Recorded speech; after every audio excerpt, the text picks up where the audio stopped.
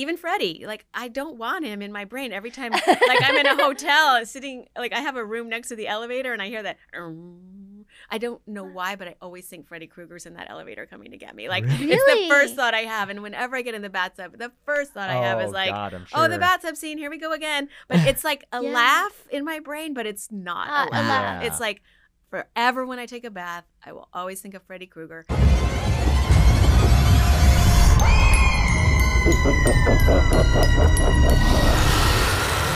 Welcome to Scream Dreams, the nightmares that shaped us, where we sit down with your favorite filmmakers and creatives and talk about their nightmares and the things that really terrify them. I'm Catherine Corcoran. And I'm James A. Janice. And today we are joined by such an amazing actress, creative extraordinaire whose first credit was nightmare related. Heather Langenkamp, thank you so much for joining us. Well, thank you.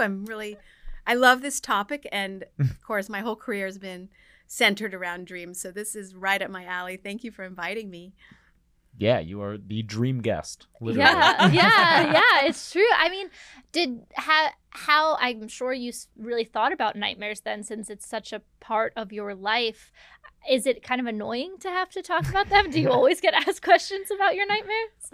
Almost in every autograph signing that I go to, someone will ask me about the kind of nightmares that I have. But I have to say, before I did Nightmare on Elm Street, I didn't really think about nightmares that often. I didn't have a lot of nightmares as a child, though I did have a couple of, absolutely terrifying nightmares when I was young. And then when I met Wes Craven, a lot of the times when we were working, I would say, Wes, help me out here. I don't really understand what's happening. This doesn't make logical sense to me. Why is Nancy doing this? And I'd ask him really practical, logical questions. And he's like, Heather, this is a dream. And so it became kind of our code word for stop worrying so much and just do what I'm asking you to do. and so that started out kind of as a joke. He didn't want to sit down and explain to me something for, a technical question about why is Nancy, running so slowly or something like that. He would always say, this is just a dream. Getting back to the idea of nightmares, I think what I've realized is our subconscious is actually such a delicate and really powerful thing for us to, have our own mental health and also to have creativity, pure creativity, and you really benefit from tapping into it. And I feel like Wes Craven was a really good example of it. So the one dream that I've had several times, and I actually told Greg Nicotero about it just a few months ago when we were in Florida at Spooky Empire. Were you at Spooky Empire? No, I wasn't. But I think there was a lot of cosplays of me at that one. So everyone has said things no, everyone is playing you now, so just get used to that. But Greg Nicotero, who did the makeup effects for Wes Craven's New Nightmare, he was sitting maybe 5 tables over from me, and I looked at him and we smiled a couple times, and then he came over and we were just talking, and I said, I probably never told you about the nightmare that you're in my nightmare.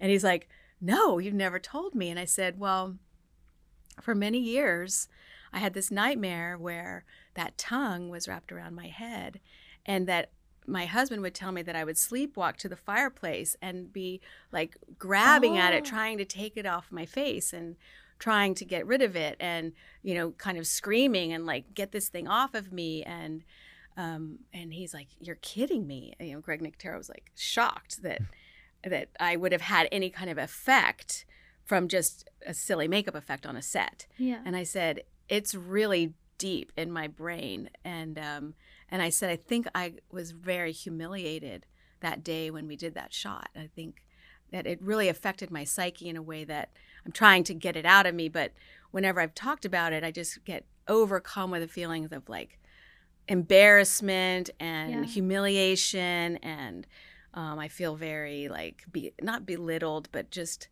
a grown woman with a giant phallic symbol wrapped around her head 6 or 7 times, and on the set, the makeup effects people who, God bless them, you know, Yeah. I know them all, and they're all friends of mine. They're like, more KY, let's live this guy up, you know, like all these jokes that in their mind it was lightening the mood, and everybody was smiling. I mean, Yeah. I was smiling and laughing too, and Yeah.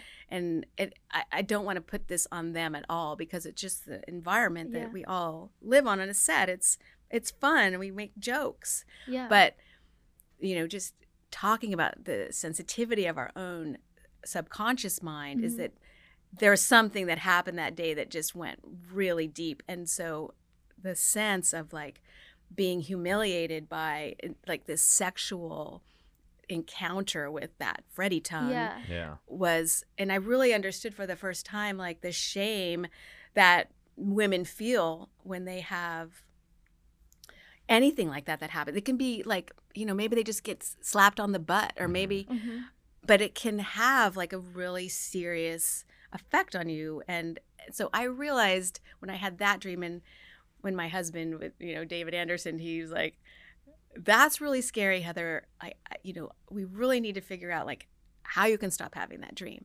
And, you know, it's taken. You were actually sleepwalking? Yeah, I actually was when you were sleepwalking, having like this nightmare? in the house, like I was like- going to the, because we have like a little fireplace in Yeah. the corner of our bedroom. And Okay. Wow. so I realized that, you know, that was how many years ago, like 30 years Yeah. ago, that I had to be really careful about like not only things that happened to me, but just things that I put in my brain, because anything can cause that kind of, it's kind of like a little tiny trauma, you know, it's like a little bit of mental anguish that you have to somehow get out of your system. And so I feel like today I have, because I don't ever have that dream again. And I certainly have processed that moment in my life. But when I told Greg Nicotero, I actually kind of regretted it, because he took it really hard. Oh. And it showed me like what a kind person he is Yeah. deep down, because he Yeah. was like, you know, we do all these things to people, and we do a lot of things to women on a set that we all are okay with it, because we're all giving consent, and we're all like, and it's very intimate. You're working really closely with people. But he's like, I never really thought that an actor would take it away and like live with it. Yeah. And It's such an interesting thing that you bring up, because like I don't even think we realize sometimes that we carry it, you know, like even when you're with amazing people and amazing crews and everyone Right. that you love, you know, it's our job as storytellers to kind of take these things on and become, as actors really, to become vessels for the story. And you don't always realize in the moment, because you're just doing your job, and the adrenaline is so high, and you're like, okay, I have to hit this, especially when you're dealing with like crazy effects like that. You just kind of don't realize what you carry with you until afterwards. And you've kind of unlocked something for me. Like when I was earlier in my career, I was just like I had done some roles that were like very hypersexualized very early on. And I didn't think about how they would impact me really later. It's just like, well, I want to work and I'm an actor and this is the job. But I kept having this like anxiety and feeling like I had to prove my intelligence or prove that I was that I could do other things. And it's something I still carry. But for a long time, I had this reoccurring nightmare that I was behind like a glass wall, and I could see everybody on a set, or even sometimes it'd be like my family, and I was banging on the wall, and nobody could see me and nobody could hear me for hours. Like I was just stuck in there. Like, but I could see them, but they couldn't see me. And it was like, I never knew what, like, you just maybe unlocked that maybe that was like a manifestation of that, like early, because all around that time, like early on, just being like, I just don't think people see me. Yeah. You know? No, I mean, it's being an actor. I mean, you're really like, I mean, this is why a lot of actors go to therapy. Yeah, it's always I mean, my I advice. don't go to therapy as a, you know, as a habit, but Yeah. not as a habit, but as a regular thing. Yeah. But I do feel that, because if you're really trying to be a good actor, you're opening up like your heart and you're Yeah. opening up your brain and your subconscious to actually react to everything that Yeah. you see around you. Yeah. And to give the best reactions, you know, it has to go deep, you know.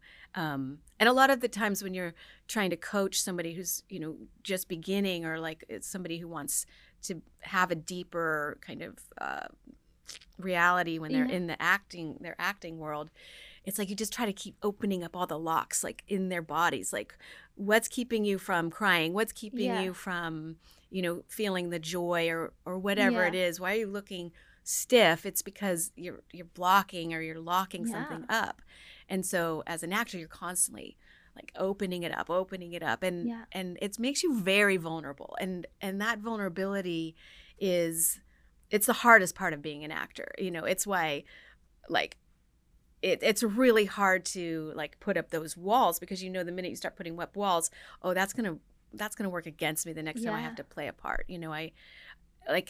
And so when you live in a place like LA, and I was just telling you earlier, like there was a SWAT team in front of me like half an hour ago, with machine guns and crazy weapons, and it almost was like they were after me. Like I just felt so scared, and it was very terrifying to see that that's how law enforcement like takes care of business, and it's just never been in my front yard like that. I never really thought about it until today. And but you open yourself up, and as a result things hit you really hard. And but getting back to nightmares, I do think that the thing that lately I've been really, like Wes, I'm like really trying to control like what happens in my dreams. So I'll get in a situation in the dream where I have a conscious thought, like, I do not like the way this dream is going. Like,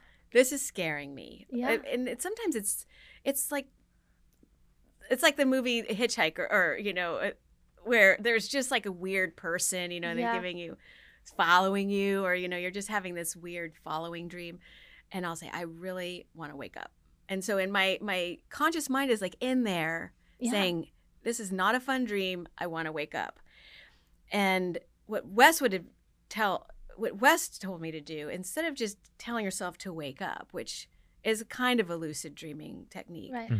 You say, okay, what can I do right now in this dream to make the whole thing flip around, and so that I'm the one in control? Or so you can fly away, you can like develop a weapon for a hand, or you can think of a billion ways from your video games, like how you can be the conqueror in your own dream, or just escape, or just like burrow a hole to the other side of the earth, or something like that. And Wes is so creative that I'm sure he was doing crazy stuff like that to make his to make his dream where he was the powerful victor, or whatever he wanted the outcome to be, he would able to manifest that. And I've never been able to really do it that effectively, but maybe once I did fly away from a dangerous situation. I was like in the Grand Canyon, traversing that little tiny trail that's like so thin, like barely 1 foot wide, and I was about to fall off, and I was just like, okay, let's just jump. And then flying around, and that happened. It was so fast. You actually flew in your dream? In one time I did it. What did it feel like? And it was so great. It was so amazing. And I woke up after that dream and just was really totally excited. Like, just thought, you can fly. I'm gonna really master this. But then it never has really happened to that degree again. And so it's just something that, it's fun. It's fun to think about doing. But you do have to start like getting more sleep. I think that's the first thing you've got to do. Yeah. Did you feel like wind? You know what I mean? Like, oh yeah, I mean, you really feel like you're a bird, And that's one of the things I've always wanted to be, as a bird. And so like just that idea of having that kind of freedom of movement, that I've always wanted that. So that was like a truly victorious dream. What's the opposite of a nightmare? Like a dream. I mean, a bit like a great dream. Like a great dream. I guess there an adjective for it. I don't know. We should come up with one. It's not a hallucination. It's like a something else, but it's euphoric like dream. A euphoric dream. Yeah, I would say a euphoric dream. Yeah, we had a guest on. I think his episode will have aired by the time yours does. If it doesn't, or if it has, they should go back and watch it. If it hasn't, it's just a little sneak peek of what's coming. But he called it free money, is what he called that. So he writes down his dreams. And he talked about how some of the characters in his work come directly from his dreams, and one in particular that was from a nightmare. And he calls that free money, because he said people pay a lot of money to be scared like that, or to feel those that happen to those things. And you are able to, in such a amazing way. Like, you can fly, these nightmarish type things. Have you ever thought about incorporating them into your own kind of? Well, I mean, it the truth is that, and people know this about me, is that when I watch horror movies, it is really hard on my psyche for a long time.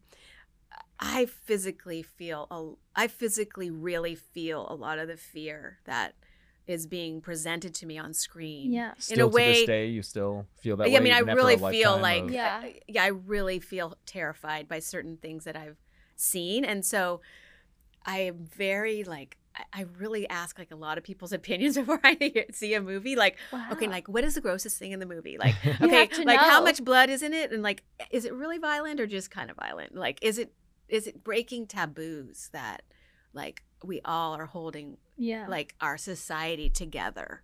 Like, your movie actually breaks some taboos, I think. That are, I wonder sometimes, because we did work on American Horror Story for 6 years, and every time I got a script that broke a taboo, I'd be like, that one's now broken. Like, it's and things that hold society together, like taboos, like, I think we wreck them too easily sometimes. Like, I'm not sure what kind of effect it will have on our society over time, but I mean, there's a reason that they exist. Like, we don't do this to babies, like, on screen, right?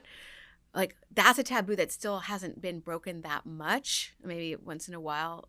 But we don't, like, it used to be like, you don't show children in peril. Like, that used to be not only a taboo, but it was something that the ratings system, if you showed a child in peril, X, you would, X-rated immediately. And Nightmare 7, Wes Craven's New Nightmare, like, he had built into the movie many really objectionable scenes when he cut it together, that he knew, like, there's a negotiation between the ratings board, like, because he knew he wanted to show Dylan in peril. He wanted to have all those scenes with Dylan being chased by Freddy, getting the knife, like, going into the and jumping off that play structure, that he had to incorporate in the movie, like, some really, like, no-go, X-rated, not necessarily sexual, but just horror-related X-rated stuff, so that he could have this negotiation. Okay, we'll cut out this scene if we can keep this one. It's interesting that you bring this up, because it's something that I struggle with ethically, like, what our responsibility is in this genre to talk about this, and like, where the line is between, like, going there because, like, that's what genre does, right? It tackles hard topics, and that's what's so incredible about it. But also, like, the line between that and then gore for gore's sake, I don't, and it's something, like, ethically that I struggle with finding that balance. And because obviously there are films where, we all watch them where we're like, I don't know, that was too much. I didn't like that. But I don't know if it's supposed to feel that way, and we're supposed to. I think it's supposed to. Yeah. I mean, and then bringing that idea, because I feel exactly the same way as you do, is that I also know now that thing that you went, I don't know if I wanted to see that thing I don't want in my brain. I just don't. I don't want to ever have to think about it again. And because I have too many, like, images of things in my brain from before, like, before today, that I cannot get rid of. Like, it's just sitting there, like, torturing me at night when I'm by myself, or, like, even Freddy, like, I don't want him in my brain every time. Like, I'm in a hotel sitting, like, I have a room next to the elevator, and I hear that.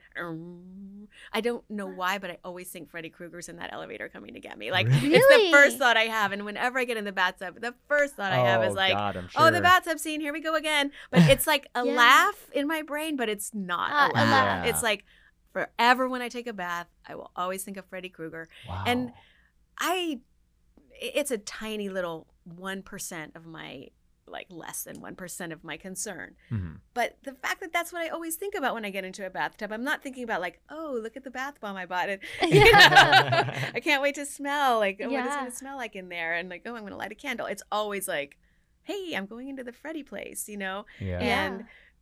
And so even that, giving that much to the horror world is too much for me, you know? Yeah. It's like, I think like, oh, I just, I'm such a scaredy cat. And it sounds know? like you're also a very visual thinker. Do you, do you see vivid I'm images always, in your mind? Always, I mean, and like now, whenever I see a clown, I think of Twisty the Clown. Or whenever I see, you know, an old dilapidated hotel, I think of the addiction demon coming out of the bed. You know, it's like I have a lot of visions from American Horror Story that are really, really violent and horrible. And so I think like when I'm thinking about going to see a horror movie, I think, okay, do I need more of this in my brain? Like if it's really important movie to see, I will see it. And I'll just add those visions, go into the little catalog of other horrible things in my brain and filing cabinet, you know, they're in there and I have accepted them and I appreciate them, but I just don't want to have them like the folks who can't like every weekend have to see 4 or 5 like different horror movies like James over there. Like I just couldn't be that person. It would just, I don't think I could have like a normal life if I did. Well, I heard Barbara might be busy today. No. We need our side Barb. Hey, true. Why don't we conjure her with our little Freddy song? That's a great idea. Yeah. Do you want to start us off? Okay. 1, 2, Barbara's coming for you. 3, 4, better lock the door. 5, 6, grab your crucifix. 7, 8, gonna stay up late. 9, 10, never sleep again. Oh my God, you guys, I was having lunch and it was so delicious. And all of a sudden, I felt like I had to be here and it got conjured up. Yeah. Oh my God. So thank you for doing that. It's good to see you. Oh my God. You know, we have this little girls group now, kind of, that we've had for many years, but we're formally like acknowledging it now. We're formally acknowledging it. Do you have a name like, for it? They have a chat. That's the next step. You know, actually, it was Bria Grant years ago that kind of started it. Although I hadn't. Mick Garris, you know, had the Masters of Horror. Yeah. And he got all the directors together to kind of have a group where they could talk about what they were doing and, you know, just sort of have a support group for directors.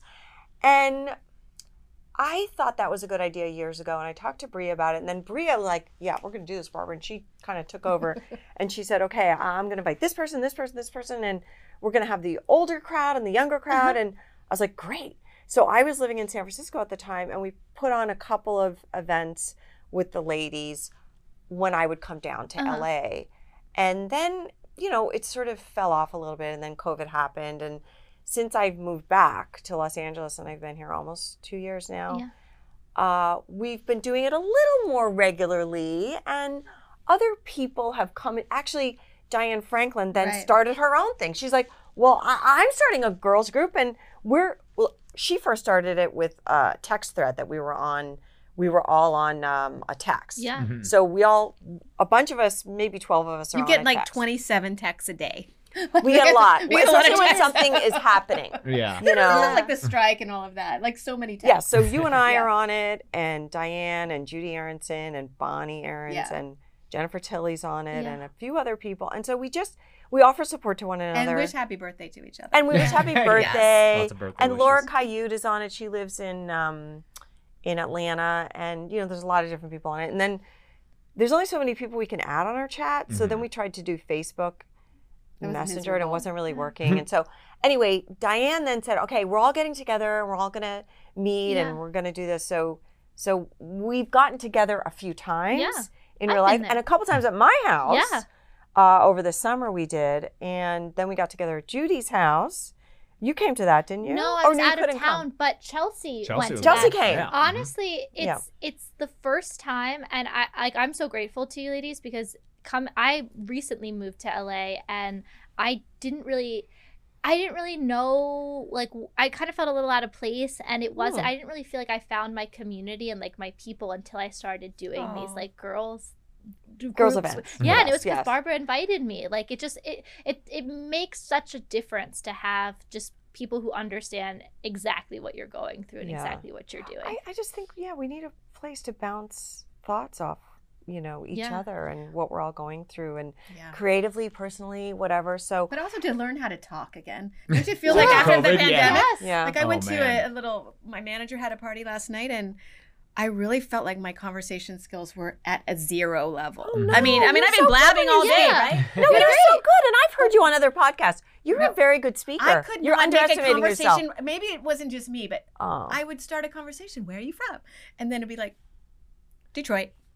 And then it'd be like, it was like nobody Maybe it was them. It wasn't you. It was both of us. Like, we both were so like embarrassed to open up, whereas I know you guys, I've known you forever. Like, I feel so comfortable, but when you're with strangers, it's such a good skill to learn. So that's why I think your events were so helpful to people who needed to, just meet people. Yeah, just meet people. And I want to do one, we're taping this before the Christmas holiday, but I want to try to do one for the Christmas holiday if we can fit it in, but otherwise we'll do one in the new year, another one. But I just want to say, as I've grown older, I really appreciate the company of women and the company of people that are in our business. Not to say I don't love hanging out with you. I'm good. And I've been to your house a few times, and you throw some awesome parties. That's right, yeah.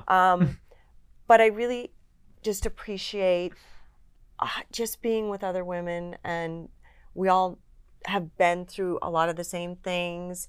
And, in the beginning of your conversation, you guys were talking about, and I've heard you talk about this on some other of our shows, about being exploited in the business. And, I certainly went through that, when I was younger, and I feel fine about it. I was, but I also had really great parts that were really smart women as well. So it was fine. But there's a lot of, and there's more to that we're not going to go into, but I just feel really embraced by women as we've gotten older, and we just all want to help one another and just be friends with one another. And, I've gotten to know you better. I knew you from acting class, from Daryl Hickman's acting class. Oh my God, I know. 30, don't you think of Daryl years ago all the time? We had the best acting teacher in the whole world. We did. And you had just done your first movie, Maybe I think. I had just. And then you came to class, and we were all in awe of you. We're like, really? Ooh, Heather Langenkamp is here. Oh my gosh, I had no concept of that at all. I was we were all like, Heather. Oh, okay. Well, that just goes to show you we all feel that because we were intimidated by you, because we're like, oh, this huge movie star is coming to our class. Oh my gosh, that's what we thought about you. This is the first I've ever heard of this. Wow. And then I think we had like Joe DiMaggio's wife was also in our class. Yeah, and there was some unique really, and one of the guys who, Jeff Conway, who was on Taxi. Oh, and Dan Fleischman. Dan Fleischman? No. Who's that? Oh, he was on Head of the Class. And I'm thinking, was that his name? Am I getting his name wrong? Dan is his first name for sure. Oh, but he's a big director now. I'm like spacing on his name. Yeah, he was my scene partner. Yeah. Okay. Yeah. This is all fascinating too, but we have to get to our little segment. Okay, let's get to our segment. Sidebar. You know what's a nightmare? Dehydration. Yeah. You know what's an even worse nightmare? Plastic pollution. That's why we love Liquid Death and their evil mission to murder your thirst and kill plastic pollution. That's right. Their aluminum cans are as metal as they get. So pick some up today, because we all need something refreshing to reach for when we wake up from a nightmare. It's true. Cheers.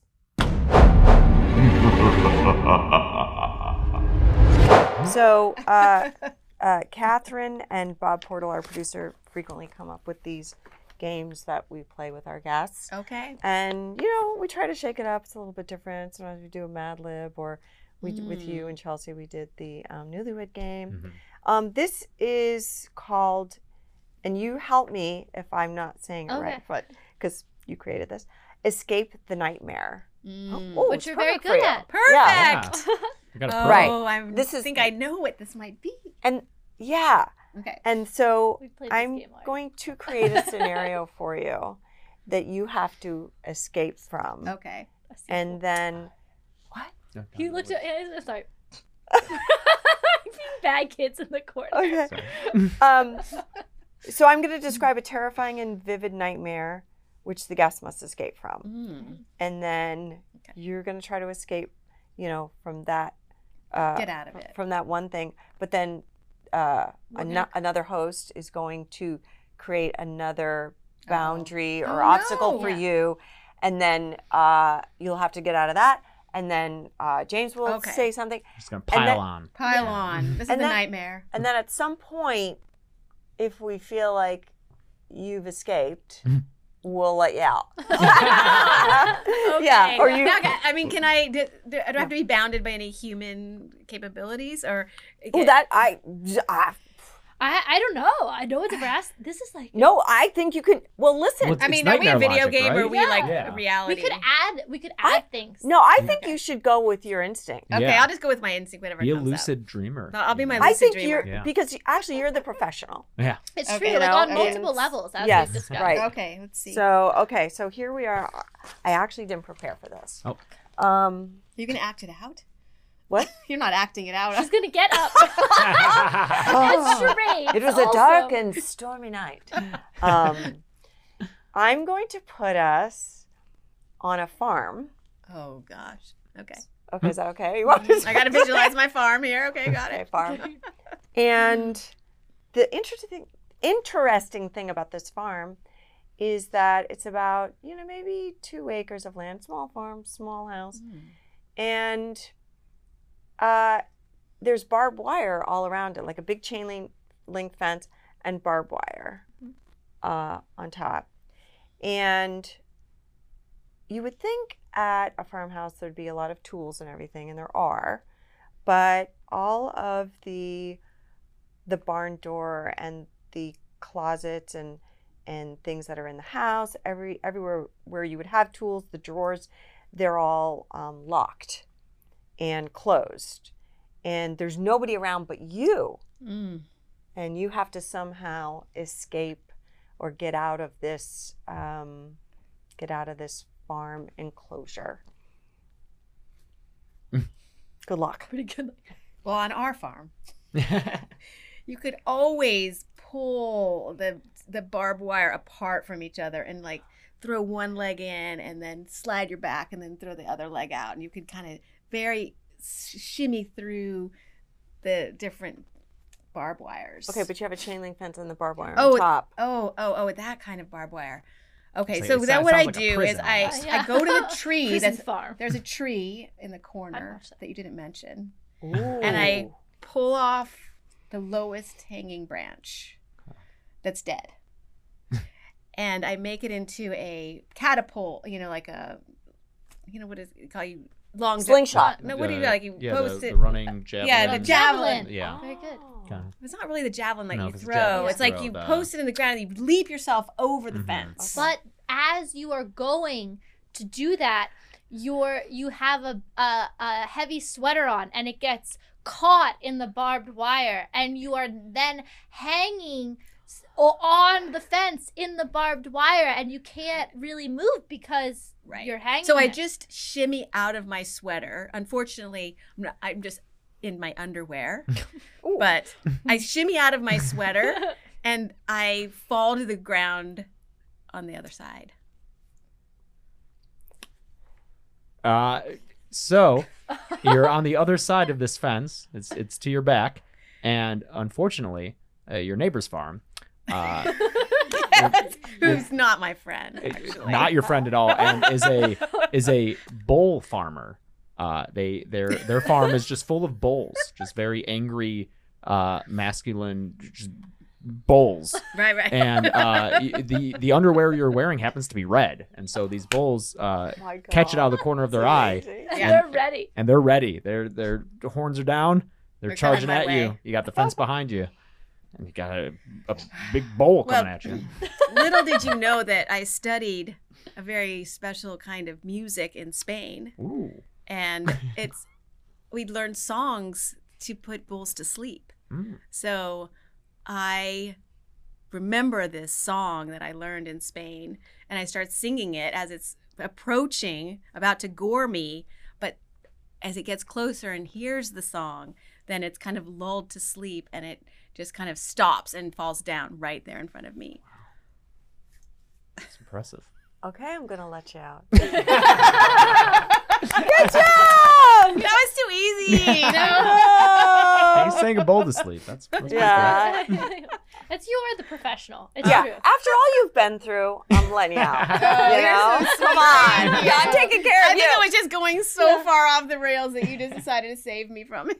No, us girls have to stick together. Oh, there we go. Yeah. There we go. Anyway, this has been really fun, and I know you have a lot more to discuss. So And you have a lunch to finish. I'm getting back to my lunch. Yeah. Enjoy. Oh, Oh, at least we got her. I know. Yeah. It was all because we sang the song. Yeah. Thank you for that. My pleasure. What like actually scares you in your day to day then? So obviously like horror movies definitely scare you, which is funny because we usually get the opposite response. People are like, it takes a lot to get me at this point, you know. But I mean, I look at all that stuff as totally real and happening like at that moment. Like I think Yeah. it's totally real. Like it's my suspension of disbelief is like I'm a great, I'll watch it as if I'm like a 5-year-old for the first time seeing blood. Yeah, but if a movie's really bad though, like if it's a really bad horror movie, like I can sit back and go, oh my gosh, and roll my eyes. But for a good one, and today they're all they're so good. Yeah. Yeah. They're so good. Can you And think of a the recent effects are one? really good. Can you think of a recent one you've seen Yeah, that's that like got really you. stuck with you? That you had to Oh put in well, that I mean, filing I haven't cabinet? seen all of Terrifier, but I mean, just the things that I've seen of Terrifier will always stay with me.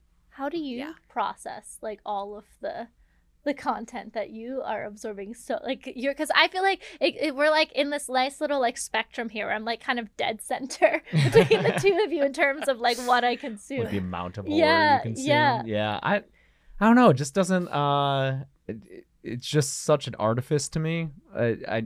It's hard for me to, even if in the moment I'm absorbed and really enjoying the story and the performances and I'm feeling those emotions, as soon as the movie's over, and it's probably just due to the nature of my work, I have to like start thinking of it critically and assessing it and like, what did I like, what did I not like, and then start looking at the behind the scenes stuff and seeing how it was made. And I mean, granted, you're there for all that. Like, I'm getting it secondhand. You're there and seeing it being made, but still, for whatever reason, I don't know. It just something I was always excited to be scared, and like we talked about earlier today, I'm always seeking out something that'll scare me because it's harder and harder to find now. We should come up to Panorama City. Yeah. We've got a lot of scary things happening up there. Apparently. Oh my gosh. Is that No, but the I mean, most... don't you find I just find just everything is terrifying. Like I just don't. I mean, in some ways, somebody asked me, why do you think people love horror so much? And I'm like, well, they can replace this horrible reality that we have to face like on a city street in LA for like this really controlled kind of artistic Exactly. horrible reality that we can just focus on our screen. But to me, it's just adding to the other horror. It's not like mutually exclusive, like you can trade one for the other. It's like it adds an extra layer of horror to the horror that we already have to cope with like every day. I do think for me it like replaces it because there's lots of things going on in the world that suck and make me sad and are horrifying, but horror movies have, if not those things, usually it's a simpler kind of like black and white, good, bad. But even in the really good movies where, it reflects real life, there's a beauty to it, whether it's the cinematography or the performances or something. And it's like, it's making something good out of that scariness as opposed to in the real world where it just sucks. There's nothing, there's real nothing world good to just take. sucks. Yeah, there's no silver lining. Well, that actually brings us to a really good point that we ask on this show all the time, and that is, what is your nightlight? And what we mean by that is like in the midst of all of these terrible things, right? You're saying like the real world is so scary, and I don't want to add to it. What is the thing that keeps you from being so overwhelmed? Like even when you're going through something like you went through today, that what is the light at the end of the tunnel when you wake up from the nightmare? Well, I always, like, whenever I have a really stressful day or I've seen like a lot of really, heavy stuff during the day, funnily enough, I go home and I get into my kitchen and like I chop an onion, which always makes me cry, right? And I just start cooking it. Like, it's like one of the first things I do when I get home is I just start cooking. I cook. And it always has an onion in it usually because for some reason, like just that process of just stop focusing on the outside world and just focus on just feeding myself and my, my family has always been like this really calming thing. And I was at Thanksgiving dinner with, my family, and I asked one of my relatives, I said, so, tell me about your life. Like, what do you do when you come home from work? You work so hard. And he's like, well, we order takeout and it comes and we sit in front of the TV. And then I'm like, well, like, what do you do to unwind? Like, how do you get from working to relaxing? Like, isn't there like some, wind down? He's like, oh, I take my dog for a walk or like, these kinds of things. So, my wind down is definitely cooking dinner. And, I really like focus on my family. I'll make sure like I touch base with everybody to know that they're okay. And I'll, look for pictures of my grandson on my, on my phone. But I do try to just make it really, I try to make my world really small. I basically like, I don't want to let anybody else in. I just want to do something that's just, I can control 100%. And that's kind of how I shut everything out. And I know that the minute I turn the TV on, it's going to be like something bad will be on it. One of those drug commercials that I have nightmares about. But it's something that it's kind of a meditation, I guess you would say, and I don't ever follow recipes. Like I just like throw stuff in a pan and sometimes it's terrible and sometimes it's good. But you can always make a pot of rice or something, that everybody will eat. But I do feel like I just go really like local in my own little being, just tend to your own garden. Just tend my own garden for an hour and then I kind of have like decompressed and to be able to take care of everything. That's why when I go on location, it just drives me absolutely nuts. So if I have to stay in a hotel, I'm like, because you can't do because you can't do that. So I just have to just freak out and like I usually go you don't get your walking. Like you'll see me walking around the hotel. Like people are like, who's that lady? Like, we were just in Alabama, and we were in this hotel that was like basically a roadside. It was a nice, Hampton Inn kind of a place, and I was like, I got to get out of here. Like I've got to move around, and so.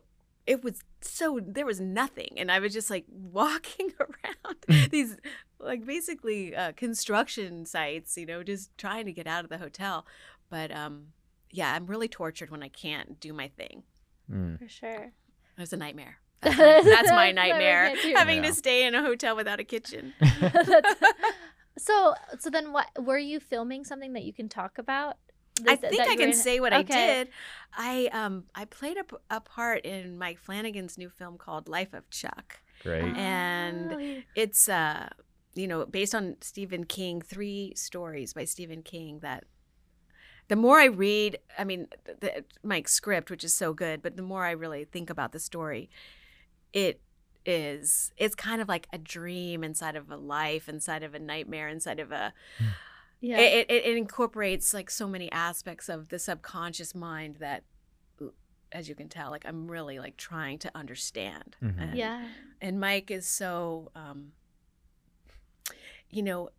he's so deep actually. And, he makes movies that they're just like one level more, there's a lot of thinking. Like they're very cerebral in a lot of ways. So I'm trying to like figure him out too all the time. Like I'm like, what makes him tick? Like, you have to watch our podcast, and you got a little sneak peek of some I did. I got to see the last part where you're doing the poem, and the words that he picked were definitely a clue into his soul. But it must be such an honor to be welcomed into his bidet. Like, whoa! No, I'm just kidding. to be welcomed into his, a recurring cast now that you've been in. Well, you don't know you're part of the recurring cast until you get a second job, right? Yeah. So I was so fortunate to be in the Midnight Club, which, took us to Canada. and that was a really incredible experience. But it was during COVID, so as I was telling him that there was so much frustration in not being able to really be with people and get to know people very well, and because of all the restrictions that COVID presented. And then on this show, Life of Chuck, it was a different kind of barrier because he was having people just fly in for one day to do their part and then leave. It was very it wasn't the kind of thing where we all get flown to a place, we live there for a month, and then we all leave. It was like I was there for one night or 2 nights, and then the other person comes in and does their scene, and the other person come in. Most of the scenes had few people, and so that was challenging because you knew that, you know, Tom Hiddleston was like working 3 days before you, and you were never going to meet him. You know, it's like, you know, people that you were dying to like watch them work or watch them do their scene. It wasn't like that. So I told him, I go, okay, now you owe me another one because I really want to meet my co-stars and not have COVID, like screens and shields and masks and all that. So maybe we're putting it out there. We're putting it out I there. hope so. Next Third time. time's a charm for sure. I know. Yeah. But he has afforded me the opportunity to play so many great characters, and this character in Life of Chuck is no exception. And she is, you know, she's an older woman, so I told him I'll lean into that. You know, I'm fine with that. So you'll see. We're so excited. Thank you so much for being here. You're with us. so welcome. We can't wait to check out Life of Chuck. Yeah. What else is coming up for you, or where can anyone else find out more about you and your own nightmares and your journey through them? Well, last year, you know, was the first year where I played several parts. Like, you know, my career has been like a part this year, 4 years later, a part, you know, 4 years. My career has been very, you know, spanned a lot of time between roles. And this last year, I have to, you know, knock on wood, I had the chance to play several really great roles. So Life of Chuck, of course, that was the most recent one. And working for Mike was just such a dream come true. And then I played a witch in a movie called Stalked that is being edited right now. Wesley Malott is the director. But my first role that I ever played in my whole life was a witch when I was 7 years old. Oh, so it's come full circle. Yeah, and I wore a green face and like curly eyebrows and the whole thing when I was 7. And I remember looking at the mirror going, I love playing witches. Like, is it stocked like stocks? Like, is that? No, it's it takes place stalks as in corn stalks. Okay, all right. Yeah, and it's a haunted farm. Okay, shall we say? At my witchy character, I said to the producer, I'm like, I'll definitely play your witch, but David Leroy Anderson has to do the makeup. Did he? So he created this really great witch for me to wear. And we got to go to New Jersey and shoot that at this really creepy, really scary, haunted farm as far as I could tell. Was that with Scout? Yeah, with Scout. Oh, yeah. Okay. She was on that. Yeah, so she was the heroine. Oh, amazing. And oh gosh, yeah, we had a really, really great scene together, and I hope it cuts together well. It was very, very fun to do that scene, and then I got to play a part in Chrissy Fox and Spider-One's film Little Bites with my co-star here, James Janice, and I'm super excited to see that movie. I hear it's finished. So okay, cool. Yeah, so we're gonna get to see that pretty soon, I think. Yeah, I can't wait. So those are the 3 things I did last year, and then I did a film last year called Plea that has been at all the festivals and been doing really, really well. And it's more of a thriller. And I play the sister of a man who his wife was murdered, and someone served time, but everyone knows that the guy who served the time didn't do it. And so the brother is just tortured with this knowledge that the real killer is still out there. And he takes this drastic step to, to try to make things right. And I play a sister. So that was a really fun project. The director is Brian McCreary, and he's a director that's really up and coming, and his work is really good. I mean, it was done on a shoestring budget, and it looks fantastic. So that's kind of what I did last year, and it's now I'm just waiting to see them all. Yeah. It's like, it's Well, we really can't that wait to waiting Flight of an time when you have actor, to yeah. wait. Yeah. Oh, it's so frustrating. Well, we'll for sure be looking out for them, as will I'm sure everybody else. Oh, well, thank you again for being Thank you here so with much. us. I really appreciate it. Thank you. This is so fun. Until next time, Yay. this has been Scream Dreams, the nightmares that shaped us. If you liked what you listened to, because we forget to do it sometimes, please make sure you like, subscribe, follow. There's something about a button that I There's a still bell. don't You understand. gotta ring the bell. Ring the bell. Yeah, Ring the bell. Yeah, Thank it's like a little notification bell on YouTube. I don't Oh. know. Yeah, Yeah. it's like a little Ring guy. it. Ring Just it. ding ding. Ding, ding the bell. Mhm. Ding, ding, the Ding, bell. And we are Scream Dreams. I'm Catherine Corcoran. And I'm James A. Janice. Do you want to do the catchphrase? Yeah, this is a reminder to leave the lights on. Good. Okay, leave the nightlight on. No. No, leave it. We're good. See you later.